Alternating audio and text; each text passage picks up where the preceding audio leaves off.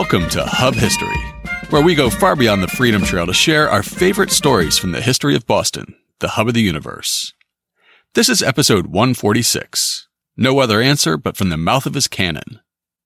Hi, I'm Jake. This week, co-host Nikki and I are taking a vacation to Quebec City. In fact, by the time you hear this, we should be on our way home. In honor of the trip, I'm going to share a story about Quebec and Boston. Our cities share a deeply intertwined history that goes back to the earliest days of English settlement in North America. Puritan Boston could hardly stand the idea that their closest European neighbor was a Catholic colony, and they made many attempts to drive the hated French from the continent. To defeat the hated French, the New Englanders would have to take fortresses at Louisbourg, Quebec, and Montreal. We recently talked about the 1745 siege of Louisbourg, but this week we're going even further back in time. In 1690, Sir William Phips, the frontier shepherd who found a sunken treasure and became a knight, led a large fleet of ships and over 2,000 soldiers out of Boston. Their goal was to reduce the defenses of Quebec and force the French colonists to submit to the British crown. But the result was a disaster. But before we talk about the 1690 siege of Quebec, it's time for this week's Boston Book Club selection and our upcoming historical event. My pick for the Boston Book Club this week is Thomas Prince's Chronological History of New England.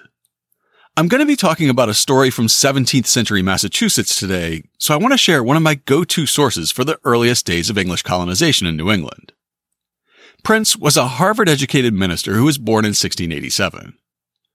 After graduating, but before becoming a pastor at Old South, Prince traveled around the Caribbean and visited England. As a New Englander, people in other places grilled him about our region's history, so Prince began collecting books and texts about the topic. A few years later, in 1728, he began assembling his own book about the history of Massachusetts. Unlike many of his contemporaries, Prince was obsessed with primary sources and accuracy. The result is a book that traces the early history of Plymouth and Boston on an almost day-by-day basis. The first few entries for the year 1630 record everything from the official renaming of Trimontaine to Boston, to the founding of the cemetery that would become King's Chapel Burying Ground, to Governor Winthrop sending for Thomas Morton of the nearby settlement of Marymount to account for his people's bacchanalian lifestyle. By the time Thomas Prince died in 1758, he had only made it up to the history of 1633, in part because of his rigor, and in part because he insisted on starting on the sixth day of creation, when God was supposed to have created Adam and Eve. If you're looking for documentation about the English colonists and their native neighbors in Massachusetts between 1620 and 1633, this is an excellent source. I'll include a link to buy the book in this week's show notes, and because it's just ever so slightly out of copyright, we'll also have a link to a free online edition. And for our upcoming event this week, I want to recommend a reenactment that's coming up in Lexington on August 31st. After the Stamp Act of 1765, and especially after the Townshend Acts of 1767 and 1768, Massachusetts colonists found ways to protest what they saw as unjust taxation. These protests would eventually escalate to riots in 1768 and result in the British troops occupying the town. One of the main ways that colonists could affect the Parliament in faraway Britain was through boycotts. Boston merchants entered into a non-importation agreement in 1768, banding together to refuse to purchase British goods that would be taxable. Eventually, these non-importation agreements spread to New York, Philadelphia, and beyond. Textiles were one of the key goods that colonists were boycotting. During the protests, American patriots took pride in wearing clothes made of rougher, homespun cloth, which was manufactured locally, rather than the more refined materials imported from Britain. Because spinning, weaving, and sewing were gendered as women's work, this homespun movement thrust Massachusetts women to the forefront of resistance against the Townshend Acts. For example, a May 1769 article in the Essex Gazette said, "It was early conceived by the most sagacious and knowing nations that a number of females had always determined the condition of men by means of their spinning wheels. And Virgil intimates that the golden age advanced faster as they spun. And had the ladies in every age since ruled in this laudable way, perhaps some nations would be in a far better state than they now are. But be that as it will, I presume there never was a time when, or a place where, the spinning wheel could more influence the affairs of men than at present, in this and the neighboring colonies. The industry and frugality of American ladies must exalt their characters in the eyes of the world, and serve to show how greatly they are contributing to bring about the political salvation of a whole continent. While the domestic work of spinning yarn, weaving cloth, and sewing clothing was generally done privately, in 1769 the women of Massachusetts found ways to make it public. Spinning bees were held across the province, with one historian counting 28 during the first 9 months of the year. The Boston Gazette reported on a spinning bee held on August 31st in Lexington. Lexington, August 31st, 1769. Very early in the morning, the young ladies of this town, to the number of 45, assembled at the house of Mr. Daniel Harrington with their spinning wheels, where they spent the day in the most pleasing satisfaction, and at night presented Mrs. Harrington with the spinning of 602 knots of linen and 546 knots of cotton. If any should be inclined to treat such assemblings or the publication of them with a contemptuous sneer, as thinking of them as quite ludicrous, such persons would do well first to consider what would become of one of our so much boasted manufactures, on which we pretend the welfare of our country is so much depending, if those of the fair sex should refuse to lay their hands on the spindle or be unwilling to hold the distaff. On August 31st, the Lexington Historical Society will mark the 250th anniversary of this patriotic protest by the women of Lexington. Here's how they describe the event. On the exact 250th anniversary of the 1769 spinning protest in Lexington, come to a reenactment of that important event in its original location. There will be spinners in period dress, interpreters sharing information about the craft of spinning, the political climate of the time, and the British goods boycott that sparked the 1769 spinning bee. August 31st will be a Saturday, and the event will be held on Harrington Road, across the street from Battle Green, from noon to 4 p.m. It's free and open to the public. Before I move on with the show, I want to say thank you to all of our Patreon supporters. While we enjoy researching and recording a new show each week, it does come with costs. We pay for web hosting, podcast feed hosting, security, and some online audio tools. The folks who support Hub History on Patreon help us offset the costs of creating the show, and they're allowing us to work towards some future improvements as well. If you'd like to join them in supporting the show, check out patreon.com/hubhistory or go to hubhistory.com and click on the Support Us link. For as little as $2 a month, you can help us make Hub History. And now it's time for this week's main topic. When we last talked about William Phips in episode 123, he'd just been dubbed Sir William by King James II. That in itself was quite surprising given Phips's humble roots. He was born on the Maine frontier, the 21st of 26 children, and he spent his early days as a shepherd. At 18, he entered into a contract as an apprentice to a ship's carpenter. When his 4 years as an apprentice were finished, William Phips moved to Boston and opened his own shipbuilding business. Before he became Sir William, he was Captain William Phips, piloting ships of his own design on trading voyages back and forth between the Maine coast and Boston between Boston and the Caribbean. In every port, he heard rumors of lost treasures, sunken Spanish galleons stuffed to the gills with gold and precious stones. He became obsessed with these rumors, leading 3 treasure hunting expeditions to the Bahamas and eventually finding a fortune in Spanish silver. Now a rich man, Sir William Phips returned to Boston for the first time in over 4 years. Along with his title, the king had granted Sir William the position of Provost Marshal General, which put him in charge of the sheriffs in the province. This is about where we left off in episode 123, and that's where we'll pick up the narrative this time. Samuel Sewall's diary records Sir William's arrival back in Boston in June of 1688, and in July he reports on special sermons honoring Sir William. Also in July, there's a record of him taking the oath of office for his role as Provost Marshal, or High Sheriff as Samuel Sewall put it. Between these entries celebrating William Phips, Sewall's diary captures the great controversy that was rocking Boston at that time. Sir Edmund Andros was appointed as the governor of the Dominion of New England when King Charles II revoked the charter of the Massachusetts Bay Colony. He was enormously unpopular in Boston, and one of the key reasons was his Anglican faith. He insisted that he should be allowed to use one of the town's Puritan meeting houses for his worship services, but they all refused him. He eventually demanded the key to Third Church, today's Old South, against the minister's will. In June and July of 1688, Sewell rails against the governor and his Anglican services in his diary, revealing a Boston where their new night was celebrated, while the governor, their old night, was reviled. Phips was now one of the most wealthy men in Boston, and with his new job, he was in a position to earn a tidy income without actually having to do much. Instead of sitting on his laurels, though, he jumped into the ongoing political fray.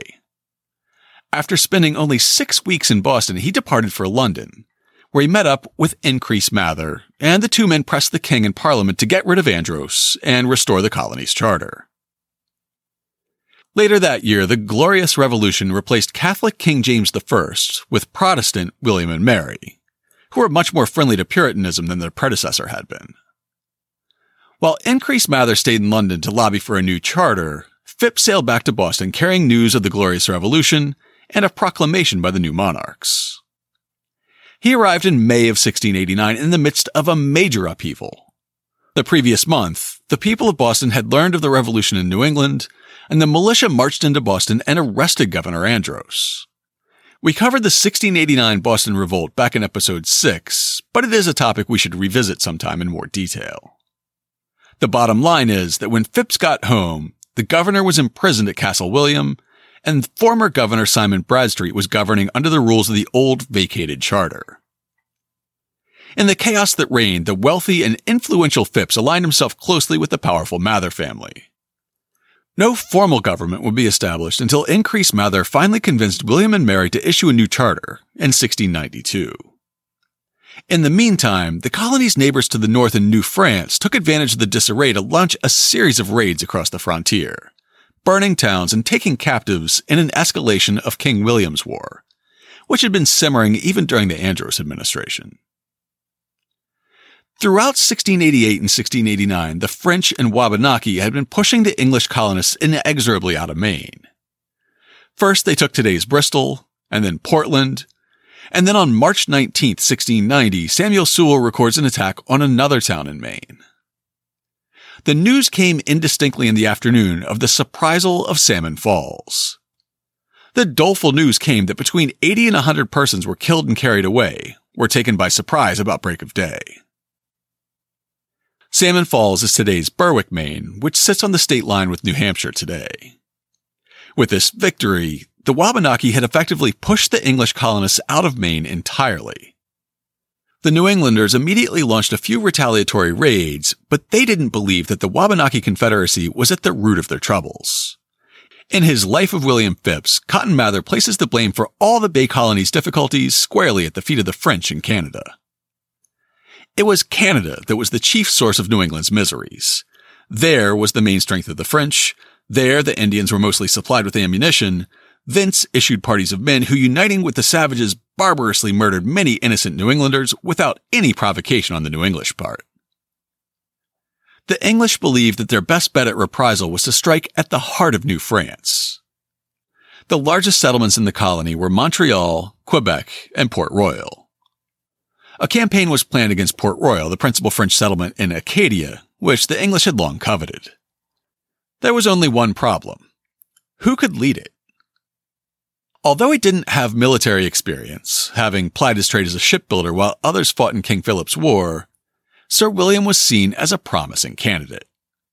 He had commanded one of the king's ships of war, and his experience organizing and leading the successful treasure cruises were seen as an important credential.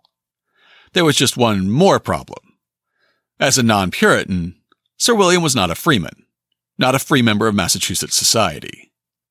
Luckily, that was a problem that the province could solve. Samuel Sewell's diary records Phips' commission as an officer and his oath as a freeman. Saturday, March 22nd. The governor sends for me and tells me of it. I tell the court, and they send for Sir William, who accepts to go and is appointed to command the forces. Major Townsend relinquishes with thanks. Sir William had been sent to at first, but some feared he would not go. Others thought his lady would not consent. Court makes Sir William free, and swear him Major General, and several others. The Wikipedia entry for Sir William does a better job interpreting this paragraph than I would have. It says that the diary shows that Phips, though knighted and one of the richest men in the colony and highly active on the colony's behalf, was not yet able to vote or serve under the provisional government, as they were following the old charter, wherein only church members were free. The court, not the church, made Phips free on this Saturday, according to Sewell. Sewell was religiously devout and active in his church congregation and would not likely have misspoken or deliberately withheld information on this point. In Cotton Mather's Life of William Phips, he claims that this civil conversion was followed the next day by an authentic spiritual conversion. He says that on March 23rd, Phips came to his church, offering himself first unto the baptism, and then unto the supper of the Lord. He presented unto the pastor of the church with his own handwriting the following instrument. I will here faithfully transcribe it without adding so much as one word unto it. There follows a long testimonial offering complicated scriptural affirmations of Puritan theology. The idea that our former shepherd and treasure hunter wrote it spontaneously strains credulity. It concludes in part, I can do little for God, but I desire to wait upon him and his ordinances, and to live to his honor and glory. My being born in a part of the country where I had not in my infancy enjoyed the first sacrament of the New Testament has been something of a stumbling block unto me. But though I have had proffers of baptism elsewhere made unto me, I resolved rather to defer it until I might enjoy it in the communion of these churches. That I may make sure of better things, I now offer myself under the communion of this church of the Lord Jesus. There are a few possible explanations for this story. One is that Cotton Mather entirely invented it. As we saw in our episode about his execution sermons for pirates, Mather wasn't above inventing a conversation with the condemned if it served his theological purposes. So maybe he would invent a conversation with the converted as well. Maybe Phips really had a genuine conversion experience on the very day he was also made a freeman by the court.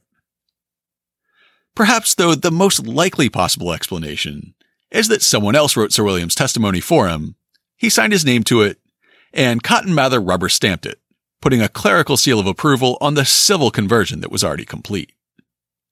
No matter how it happened, Cotton Mather concluded, accordingly, on March 23, 1690, after he had in the congregation of North Boston given himself up first unto the Lord and then unto his people, he was baptized, and so received into the communion of the faithful. This politically convenient conversion swept away the barriers standing in the way of Sir William's command, and he led a small fleet out of Boston Harbor on April 23, 1690. He commanded 7 ships with about 700 men in total, of whom about 450 were militia members who would form his infantry. They worked their way up the Maine coast, arriving at Port Royal on May 9th. On the other side, the French commander had a garrison of about 70 men, a fort that was not yet fully constructed, and no cannons mounted. The officers negotiated for 2 days, and then the French surrendered the fort. Under the terms of the surrender, the French garrison was taken prisoner, and all the goods belonging to the French crown were to be turned over to the English. A journal of the expedition attributed to Phips records what happened after the French allegedly removed some of the government property that was supposed to be surrendered. Monday, May 12th. This morning, we went ashore to search for hidden goods. For during the time of the parley, they had broke open the king's store and merchant stores and conveyed sundry wares into the woods. We cut down the cross, rifled the church, pulled down the high altar, breaking their images, and brought our plunder, arms, and ammunition into Mr. Nelson's storehouse, and so kept gathering plunder both by land and water, and also underground in their gardens, all the next day.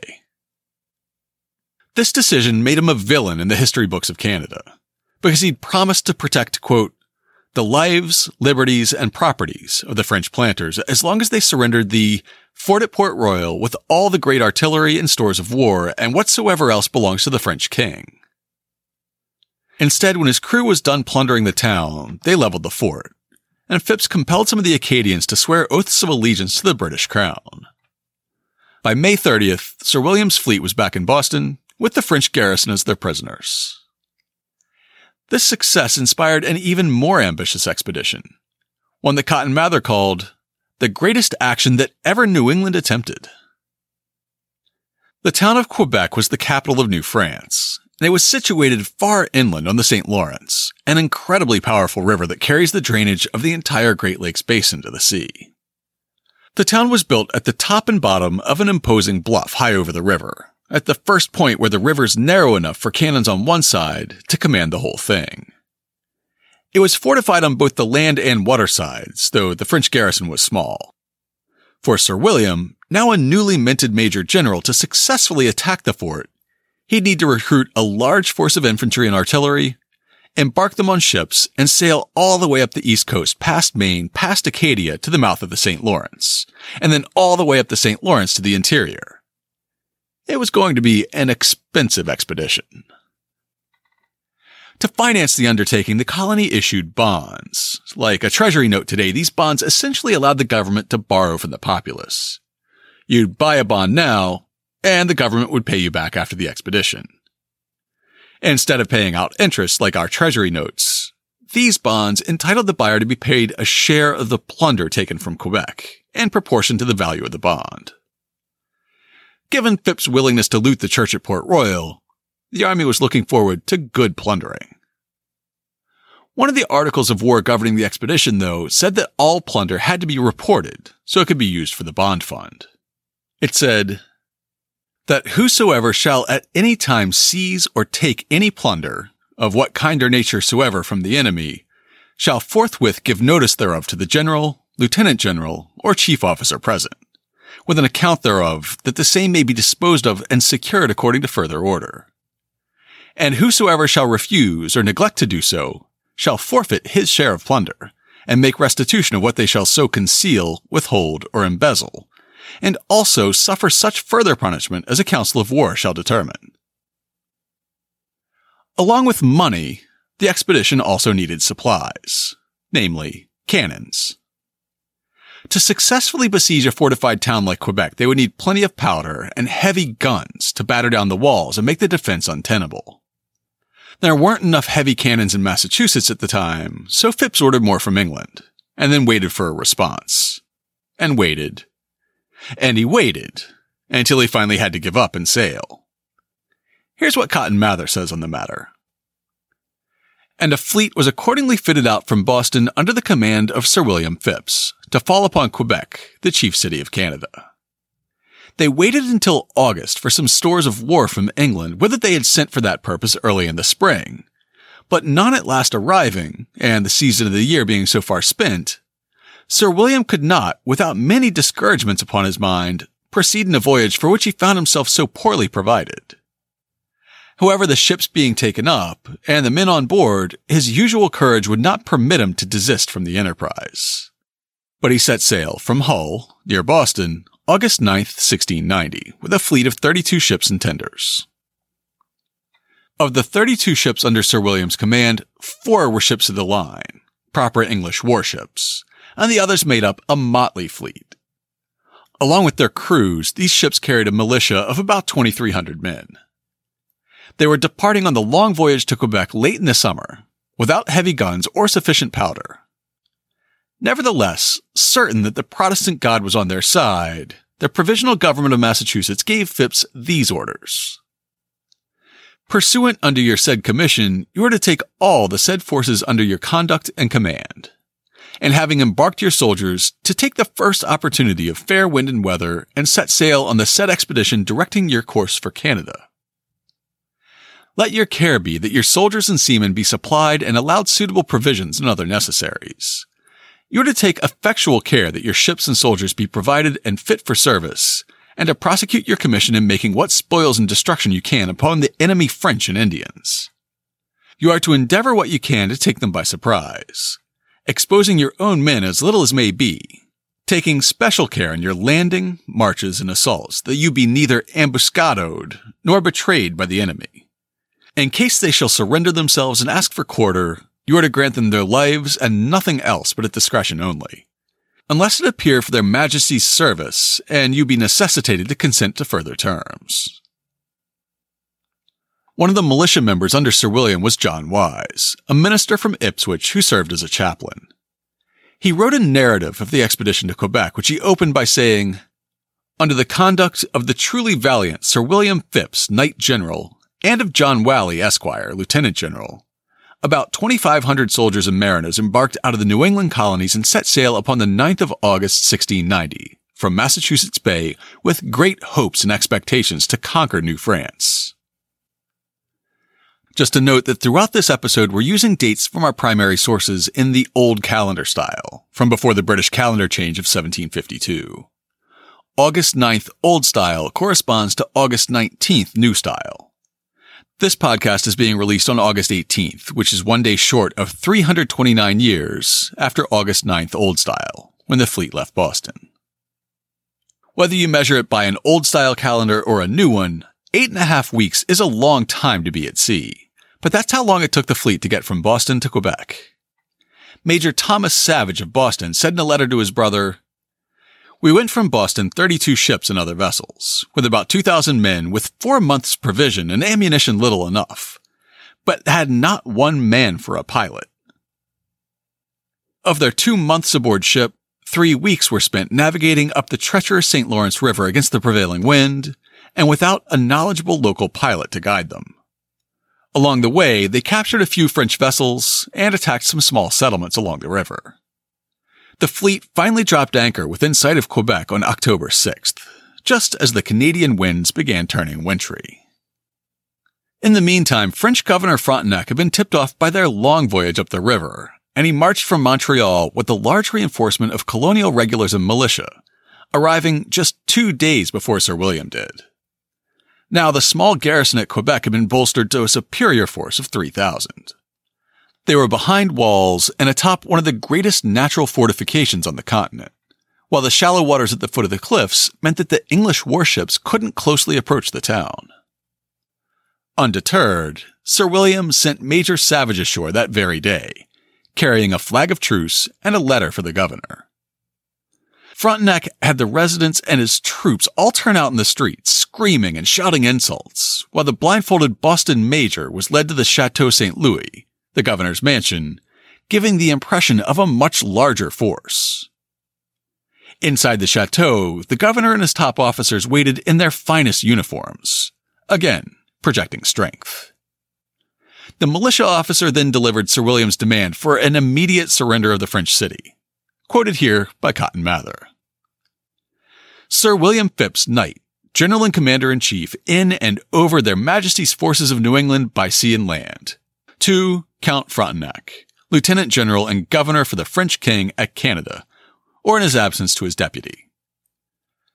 The war between the two crowns of England and France doth not only sufficiently warrant, but the destruction made by the French and Indians under your command and encouragement upon the persons and estates of their Majesties' subjects in New England, without provocation on their part, hath put them under the necessity of this expedition, for their own security and satisfaction.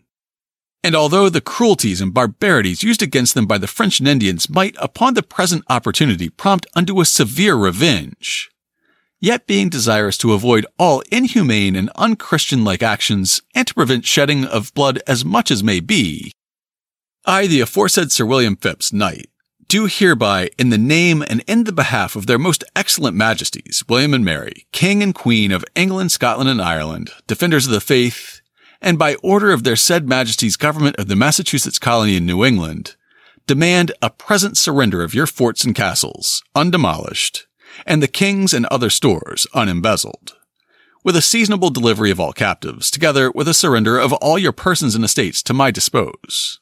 Upon the doing whereof, you may expect mercy from me as a Christian, according to what shall be found for their Majesty's service and the subject's security. Which, if you refuse forthwith to do, I am come provided and am resolved by the help of God in whom I trust, by force of arms to revenge all wrongs and injustices offered, and bring you under the subjection to the crown of England, and when too late, make you wish you had accepted the favor tendered. Your answer in an hour is required, upon the peril that will ensue." French-Canadian historian René Chartrand wrote, "Up to that point, Phipps and his New Englanders were quite confident that the cowardly and effete French would be no match for their hardy men, and the city was expected to surrender immediately. After delivering Sir William's ultimatum, Savage pulled out his pocket watch to count down the hour. Chartrand continues, "That was too much for Frontenac. He was so enraged that he wanted to have the messenger hanged at once in full view of the Massachusetts fleet." The Bishop of Quebec had to intervene to save the major's life. Instead of the expected surrender, Frontenac delivered a response that's become legendary in Canada, that they should have no other answer but from the mouth of his cannon. Cotton Mather records an expanded version with Frontenac saying that Sir William Phipps and those with him were heretics and traitors to their king, and had taken up with that usurper, the Prince of Orange, and had made a revolution which, if it had not been made, New England and the French had been all one, and that no other answer was to be expected from him but what should be from the mouth of his cannon. Phipps and his second-in-command, General Whalley, decided that the only logical place to stage an attack was at the mouth of the River St. Charles, which formed the northeast boundary of the town. Here there was a break in the imposing cliffs protecting Quebec, and there was level ground they could use for a staging area after landing troops. A plan was concocted by which the infantry would use the fleet's small boats to land on the eastern bank of the St. Charles, away from the town. John Wise describes how it began to unfold. Having considered every place for landing our forces, and having an account that the Charles River, which runs down by Quebec North, was fordable and passable for foot about low water, and seeing all the time we lay there that the French went out of the town and over the river horse and foot and drave cattle, etc., we concluded that to land a little below where the bark went on shore might be very convenient and fit for our purpose. Therefore, as I do remember about the young flood in the forenoon upon the 8th day of October, we fell down with all our small vessels and boats belonging to the ships of war for landing. Major Thomas Savage continues, "It was agreed that the soldiers should be put ashore upon a beach about 2 miles from the town, and to get as near the town as we could, and to encamp that night. For there was a river between us and the town that was knee-deep at low water, which we were to go over to the town. And in the night they were to send some small vessels that had guns with ammunition and provisions for us, and to bring our field pieces ashore with them to secure our passage over the river. And when we were over the river, then the 4 great ships should fall upon the town to batter it." So, after establishing a beachhead, the New Englanders were supposed to wade across the river at low tide. Then the boats were supposed to come back and deliver 6 brass field guns, small cannons, once they were on the west side of the river. The plan went wrong right from the start. First of all, the army was under strength, because smallpox and dysentery had set in during the long voyage north. At the time of the landing, only about 1,200 men were fit for duty. I've seen estimates that in order to successfully lay siege to a fortified enemy position, an army needs anywhere from twice to 10 times as many soldiers as the opposing side has. Sir William was now landing a party that had less than half the numbers as the defenders in one of the strongest fortresses on the continent had.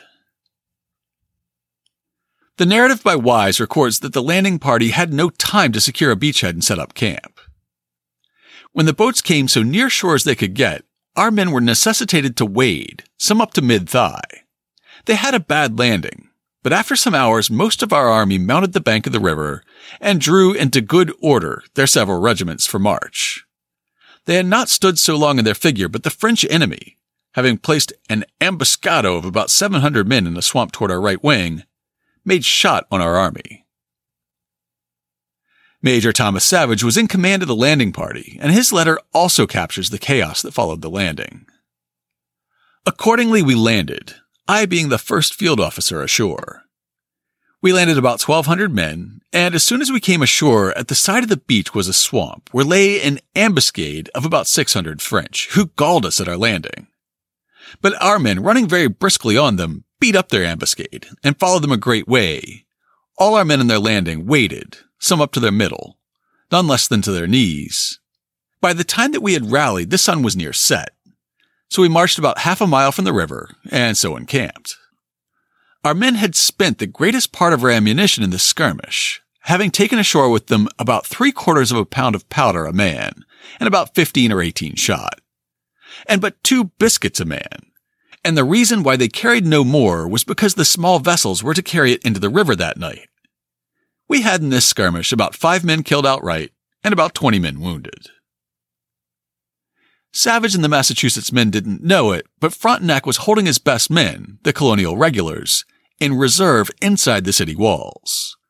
Only the Canadian militia had engaged the landing party as they floundered through the woods and swamps along the River St. Charles. Now they were tired, wet, cold, out of food, and nearly out of ammunition as the sun set on the first day. As planned, the small boats came back under cover of darkness carrying the 6 small field guns. Unfortunately, they delivered the cannons to the wrong side of the St. Charles, and they didn't bring badly needed food or gunpowder. Savage continues, "About midnight, they sent us ashore 6 field pieces, about 800 pounds apiece, which we could not tell what to do with, it being a marshy place, and several small gullies to go over.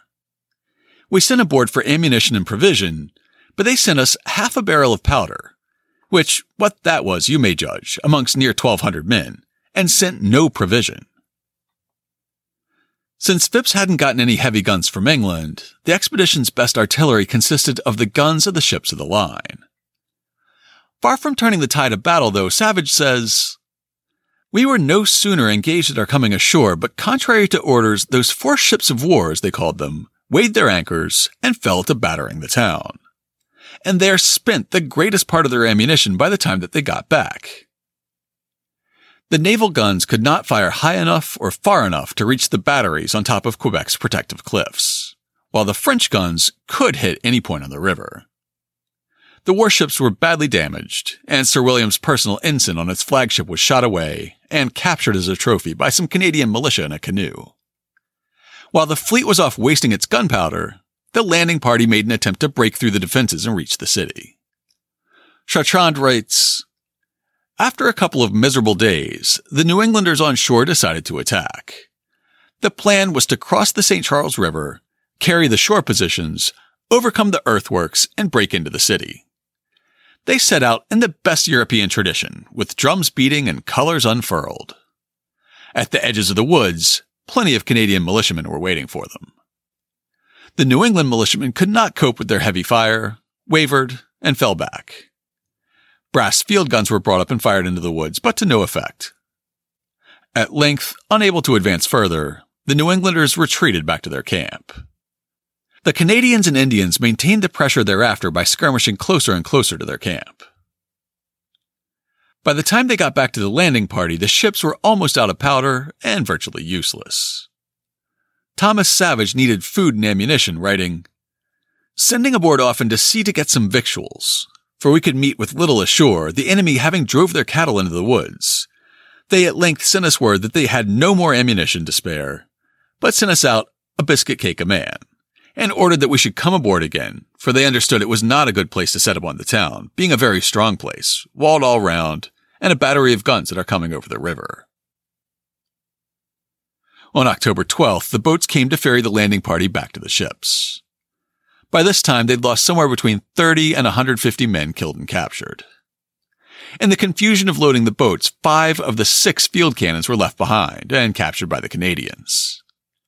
Cotton Mather described this evacuation from Phipps' point of view. But wondering that he saw no signal of any effective action ashore at the east end of the city, he sent that he might know the condition of the army there, and received answer that several of the men were so frozen in their hands and feet as to be disabled from service, and others were apace falling sick of the smallpox. Whereupon he ordered them on board immediately to refresh themselves, and he intended then to have renewed his attack upon the city, in the method of landing his men in the face of it under the shelter of his great guns. I'm not quite sure how Sir William intended to renew the attack, since his heavy guns couldn't reach the French positions, his light guns had been captured, he was out of food and ammunition, his army was increasingly sick and dispirited, and a harsh Canadian winter was fast approaching. Mother Nature soon put an end to his lofty plans. Cotton Mather says that, ere a full council of war could conclude the next steps to be taken, a violent storm arose that separated the fleet, and the snow and cold became so extreme that they could not continue in those quarters any longer. Thomas Savage wrote that the fleet briefly anchored in the lee of Isle Orleans, a large island just downstream from Quebec, but were, by stress of weather, forced out of the river to sea and dispersed. Rather than reckoning with Sir William's poor planning and leadership, Cotton Mather decided that the expedition's failure was part of a divine plan. Thus, by an evident hand of heaven, sending one unavoidable disaster after another, as well-formed an enterprise as perhaps was ever made by the New Englanders, most unhappily miscarried, and General Phipps underwent a very mortifying disappointment of a design which his mind was as much as ever any set upon. Perhaps Mather was right, and the Puritan God miraculously delivered Catholic Quebec from destruction. Or perhaps it was a poorly planned campaign against an incredibly strong position. Either way, 1690 was neither the first nor the last time that the French, English, and Americans fought over Quebec. The first had occurred when the French settlement at Quebec had been around for 20 years, but Boston didn't exist yet. In 1629, an English privateer fleet starved Quebec into submission, forcing Samuel de Champlain to surrender the settlement. However, because the war between France and England was officially over before that siege began, the colony was returned to France in 1632. Then, a few years after Sir William's campaign, another fleet from Boston sailed for Quebec as part of Queen Anne's War in 1711. This time, a large portion of the fleet was lost to shipwrecks at the mouth of the St. Lawrence. At least 700 soldiers drowned, and the invasion was called off. At the height of the 7 Years' War, which we know better as the French and Indian War, a British invasion force finally went to Quebec with enough men and materiel to take it. A large army of British regulars led by General James Wolfe laid siege to the city for 3 months, reducing the French fighting effectiveness and probing for weaknesses. In September of 1759, the British landed, climbed the cliffs in secret, and lured the French into a set-piece battle on the Plains of Abraham. It was over within 15 minutes, sealing the fate of New France. And finally, as Hamilton fans know, General Richard Montgomery caught a bullet in the neck in Quebec in 1775. American General Benedict Arnold launched an audacious invasion of Canada by sailing from Cambridge to the Kennebec River, then marching his army 300 miles through the Maine wilderness to Quebec. By the time they arrived in November, half the army had deserted and the rest was starving. The Americans launched an attack on December 30th, leading to house-to-house fighting before they were pushed back. The siege dragged on until May of 1776, with the Americans suffering from hunger and disease, while the British sat fat and happy behind the impregnable walls of Quebec. You can learn more about the 1759 and 1775 sieges of Quebec from our friends over at the American Revolution podcast, who have excellent episodes about both. Back in 1690, Sir William's troubles weren't over. Disease continued decimating the army on the voyage home. 4 ships were blown out to sea and fell weeks behind the rest of the fleet. 2 ships sank, and another one was wrecked on Anacostia Island at the mouth of the St. Lawrence. They slowly starved through the long winter until a group of 5 survivors sailed an open boat on a 45-day journey through the icy March waters to Boston. After a rescue party retrieved the rest of the survivors, the final death toll from disease, exposure, starvation, and shipwreck was about 1,000. Samuel Sewall says that the bad news reached Boston on November 8th. Phipps himself arrived in Boston on November 19th in the middle of a financial crisis. Since the siege failed, the bonds that had been issued against shares of plunder were worthless. The surviving soldiers and sailors, however, still expected to get paid. The colony didn't really have any hard currency, so a note attached to Thomas Savage's account describes how the government issued the first paper money in North America. This expedition has brought the colony of the Massachusetts Bay above 50,000 pounds in debt, for payment whereof the general court hath laid grievous taxes upon the inhabitants, which they force from those who refuse to pay. And for satisfying the clamors of the soldiers and sailors, most of whom were pressed and sent in this service, they, upon the return of their ships from Canada, made a law, dated at Boston the 10th of December 1690, ordering a committee of 5 persons, 3 whereof should be empowered for granting forth printed bills. by which some of the soldiers and seamen are paid, and the colony is thereby engaged to satisfy the value of the said bills, as the treasury shall be enabled. The first bills were printed the next February, and they carried this inscription: "This indented bill of blank shillings, due from the Massachusetts colony to the possessor, shall be in value equal to money, and shall be accordingly accepted by the treasurer and receiver, subordinates to him in all public payments, and for any stock at any time in the treasury. New England, February the 3rd, 1690, by order of the General Court." Unfortunately, these paper notes quickly lost half their value, and merchants soon stopped accepting them. Despite the complete and total failure of this expedition to Quebec, Sir William Phips remained closely allied with the powerful Mather family. When Increase Mather was finally successful in obtaining a new charter for the colony, he persuaded the king and queen to make Sir William the first royal governor of Massachusetts. He took his oath of office in May of 1692, just in time to preside over the Salem witch trials. But that's another story for another podcast. To learn more about the 1690 Siege of Quebec, check out this week's show notes at hubhistory.com/146. We'll have an article about archaeologists uncovering a ship from Dorchester that was part of the Phips fleet in 1997. There'll be plenty of historic maps showing how the siege unfolded. We'll have links to Cotton Mather's Magnalia Christi Americana and Life of William Phips, and to Samuel Sewell's diary. And we'll link to the first-hand accounts of the siege by Thomas Savage and John Wise. We'll also include a collection of sources in both French and English. And of course, we'll have links to information about our upcoming event and this week's Boston Book Club pick. Before I wrap up, I want to take a moment to share some listener feedback, since it's been a while. The first thing I want to share is not a direct response to the show, but it's a response to a social media post about the deadly 1973 crash of Delta Flight 723 at Logan Airport. A follower shared that her grandparents died in the crash. She'd like to connect with others who might have lost somebody in the crash as well. If that's you, email jake@hubhistory.com and I'll connect you. Dan, who asked the question about secret tunnels in the North End that inspired episode 143, listened to the show and said, "Wow, great podcast. I was surprised that my question resulted in such a well-researched historical expose on the legendary tunnels. Very happy that you decided to delve into the subject. I thoroughly enjoyed listening to what you had discovered.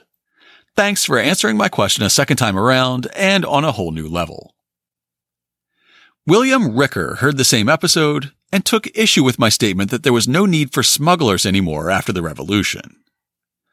I somehow doubt that incentive to dodge tariff takers completely vanished with independence. Both Commonwealth and Congress were likely to take a tax when convenient. Captains of Old Jersey and settlers of Gloucester were known to smuggle.